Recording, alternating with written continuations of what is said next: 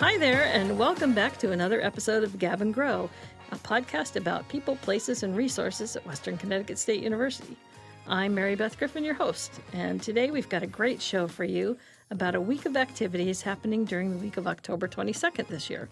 It's called Operation Jungle Red, or you'll also hear us refer to it as OJR. And here to talk with us about the events are two folks who should know quite a bit about it. Amanda Lisicki, who's the RD in Grasso Hall and is the co-chair of the planning committee, and Sharon Guck, our coordinator of choices, who's been a longtime committee member and co-sponsor. Welcome to the show. Thanks. Pleasure to be here, Mary Beth. Hello. Woohoo! So I'm going to start today talking a little bit about OJR and how it started on our campus.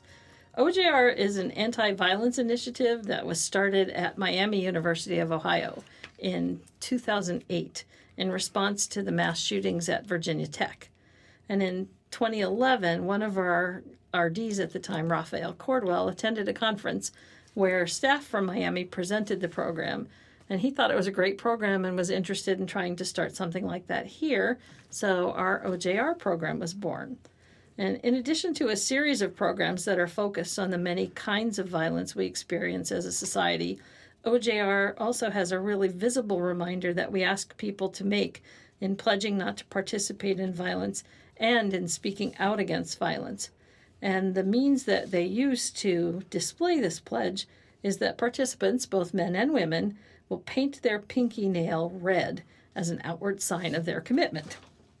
So this is going to be our 8th year doing OJR. And I'm wondering if either one of you wants to tell us a little bit about this year, when it's happening, what are some of the things that we're looking at doing? Well, it's scheduled for the October 22nd week, so that's right after homecoming. The first event is going to be a speaker brought in actually by Sharon's office, and it's a presentation called Can I Kiss You? So Sharon can talk more about that. That's our big kickoff event. And then throughout the week, we're still finalizing dates and times for things, but you will see our tables in both the Midtown Student Center and the Westside Campus Center, as well as some nighttime events. We're working with Planned Parenthood to bring an event to campus about consent, and we're also working with the Women's Center about a social media presentation because of how many things have changed and behaviors that, like, you get to this blurry line of what's okay versus when it becomes problematic. And with social media, things are constantly changing, that it's a good talk to have that you don't realize, oh, well, because, you know, social media has normalized this thing that it's not okay. Right. You mentioned a couple people that are also working along. So we have our Women's Center folks helping out with the committee. Sharon's a member of it. I think the Title IX office is also involved. Yes. So, you know, there's a lot of folks on campus who are coming together to really support things for this. Sharon, I know that one of the things, and we've had him here before, so he's kind of a campus favorite, but this year our kind of kickoff event, I guess, is going to be Mike Domritz, who has a program called Can I Kiss You? And he's also founded the Date Safe Project, and he's going to be here on campus. Can you talk a little bit about Mike's program and why people should come to see him? Yeah, sure. I first saw him, myself and a colleague of mine, Stan Watkins, and we were at the Apple conference, and there were probably 650, 700 young people, athletes, and other students from across the country. It's the first time I ever saw him, and you could hear a pin drop in that room. He's really about kind of upping the game of communication with young people as it comes to sexual behavior. His message is proactive, and he's talking about what can and should partners be doing to communicate effectively in any kind of sexual activity. And he does it in a way that he sets the context for young people. I said, he uses humor, he uses examples. It's actually interactive. He uses people to come up from the audience. He uses social media, humor, real-life situations, no judgments. Students absolutely love him. And what I like about him is his program has also kind of morphed over the decade that I've been working with him, and we've brought him to campus. I think this would be the 5th time, is that he can really not manipulate, but kind of massage his message for what we want here on campus. And I think it's a great kickoff event. Yeah. Because, like I said, he does get the students up and going. We're going to be using funds from the Avon grant to bring him in, and I'm really excited that just so many departments are collaborating because we usually get about 300 students to come and see him. Yeah, I had the pleasure of seeing him probably 10 years ago now at one of the Akuho conferences, I think, and he was just phenomenal, and it's a really, really impactful program. So I'm excited because I think we're going to try to get him to come talk to us on Gab and Grow, which is going to be fun. And I hope that everyone will listen into that, because if you don't get a chance to see him that night, you'll at least get some of the information through our podcast here. But I think one of the things I like most about Mike is that he does talk about relationships and consent and just how you have healthy relationships with people in ways that make sense. And when you talk about consent, sometimes people just turn that little ticker off. But when he talks about it and just gives examples and has people come on stage and do things, you see how easy it is. It's we did a thing on bystander intervention, and same kind of thing. I think it sounds scarier than it is, but you actually, when you start to listen to it and see it, it's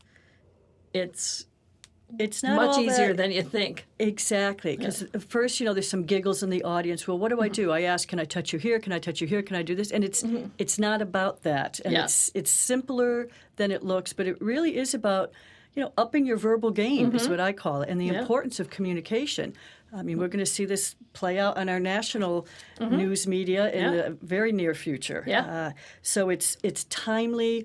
And like I said, he sets the context. It makes it simple for people with a very, very complex and really dangerous situation for young people these days. Yeah. And so kind of getting back to OJR and its concentration on, because it's really about violence and things. I think so much of our society, we've just become anesthetized to violence. And, so why do we want people to participate in OJR? Why do we want them to paint their fingernail red and give that outward sign? I think one of the things, I'm just looking at how the focus has changed in these anti-violence initiatives, and we've really switched the focus from harm reduction. It used to be a woman's responsibility to not be in the wrong place, to take certain precautions, and that's still good advice. But she doesn't, or he doesn't, bear the sole responsibility to increasing the incidence of sexual assault. So when you can get everybody understanding that if I'm proactive, I can have an effect on my neighbor, my friend, my girlfriend, my brother, my sister, by stepping in, supporting victims, but also stopping a possible incident from happening. And I think that that's a new focus that is overdue. And most young people want to be involved. Yeah. They know when they see something going wrong. They can tell you stories of times where they were in this situation. So I think that anytime we can give students real-life tools, raise the awareness, and kind of give them permission is really important for just creating a healthier climate across the campus. One of the reasons that we hold OJR in October is because it's Domestic Violence Awareness Month. And, it impacts lots of people far more than it should, and certainly impacts some of our students. But there are all different kinds of violence that people might experience. And I'm just wondering if we could talk about what some of those might be and what opportunities we might have for people to talk about those as well. One of the things I know we want to bring back is showing this video, and I'm looking at the paper for the name of it, and I also forgot the name last time. But basically, it kind of talks about how, people have this, it will never happen to me mindset. Like, I'm the strong person, I will be fine, I can take care of myself. But then how when things start, it sometimes, usually actually, starts small. And so it starts building and your relationship morphs, and the next thing you know, you realize, I'm in this situation that is awful, and how did I get here? So talking more about the things that are not these obvious, like getting hit in the face, physical abuse type things, but talking about the emotional abuse that might lead to it. Things like a partner trying to isolate the other partner from friends and family and limiting their financial means by saying like, oh, well, you know, I'd rather have you spend your time with me than take this job. And now, okay, now you don't have money to call your own. Oh, I'd rather have you spend time with me than go be with your friends and family. Okay, well, now you're distancing yourself. So at that point, the victim in this case feels like they're so isolated and they have no means of escape anymore. Yeah, I think you bring up a very important point, how it's not something that's like right in your face right away. It's about power and control, and the progress is really insidious and starts off with small little things that add up. Yeah, so there's this video. It's by One Love, and it's called I Love You. You can definitely access it on YouTube, but I believe the Women's Center or Title IX has it on their website. It's in a lot of our training materials. It's been at, we've shown it at RA training. Yeah. So it's this really great video, but it focuses on the college age group, and it is talking about those things like, oh, well, if you really loved me, you'd do this, that, and the other. And at first it seems like small requests, but it's that power thing, like, oh, well, if you don't do this thing, that means you don't love me. And so it builds and builds until it's like, oh, well, you know, you'll do these things that you don't want to do that are physical or sexual in nature. And if you don't do them, that means you don't love me. But at this point, the person, no, they do love their partner, but not in this way. Right. And I think just outside of that whole domestic violence thing, we see violence against people because of their gender expression. We see violence against people because of their sexuality. We certainly see violence in schools, and with our culture of mass shooting in the United States. So I hope that we have some opportunities to talk about those different kinds of violence too, because everyone has some kind of experience about violence that's impacted them in their lives, and so I think the idea of taking a pledge to help address it and to confront it and not participate in it is a really important thing. If people are interested in this and maybe want to help at an event or something, can they do that? Absolutely. One of the things we were talking about doing is having themed days at our tabling. So it wouldn't just be the table where you sign the pledge, you get your nail painted, but having smaller activities and events there. So we will need the people power for that. Yeah. And if people want to help, they can definitely, if they're a residential student, talk to your RD. If not, you're listening to this, reach out to the Title IX office, the Women's Center, Sharon. Myself and Ryan Farrell were two RDs, so our email addresses are on the website. I won't try to spell my last name on this podcast.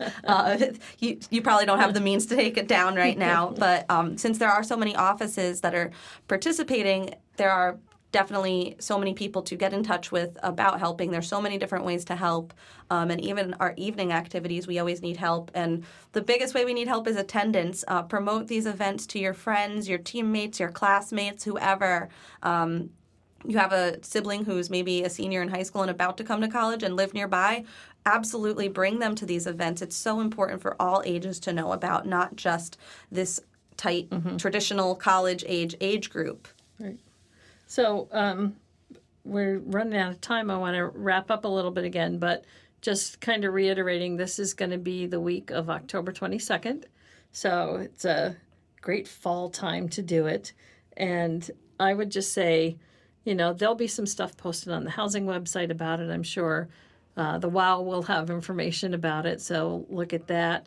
You'll have posters up around campus, so you should see what's going on and what's happening, and the posters and things will start appearing probably in early to mid-October, a week or so beforehand. But you'll hear it here too. So thanks so much, Sharon and Amanda, for being here with us today and talking about Jungle Red. And so if you see people wandering around with a red painted pinky during that third week of October, now you're going to know why. So don't be afraid to talk with them about it if you see it. We're hoping we get a lot of the students, but also faculty and staff and administrators and custodians and things. We want everyone to participate in this. So it's a nice, easy way.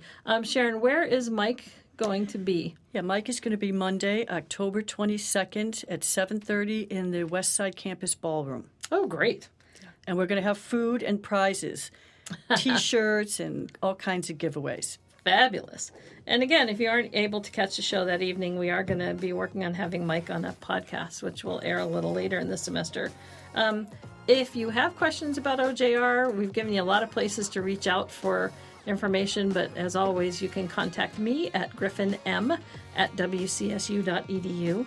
And I hope that you'll all tune in again for more information about what's going on at WCSU.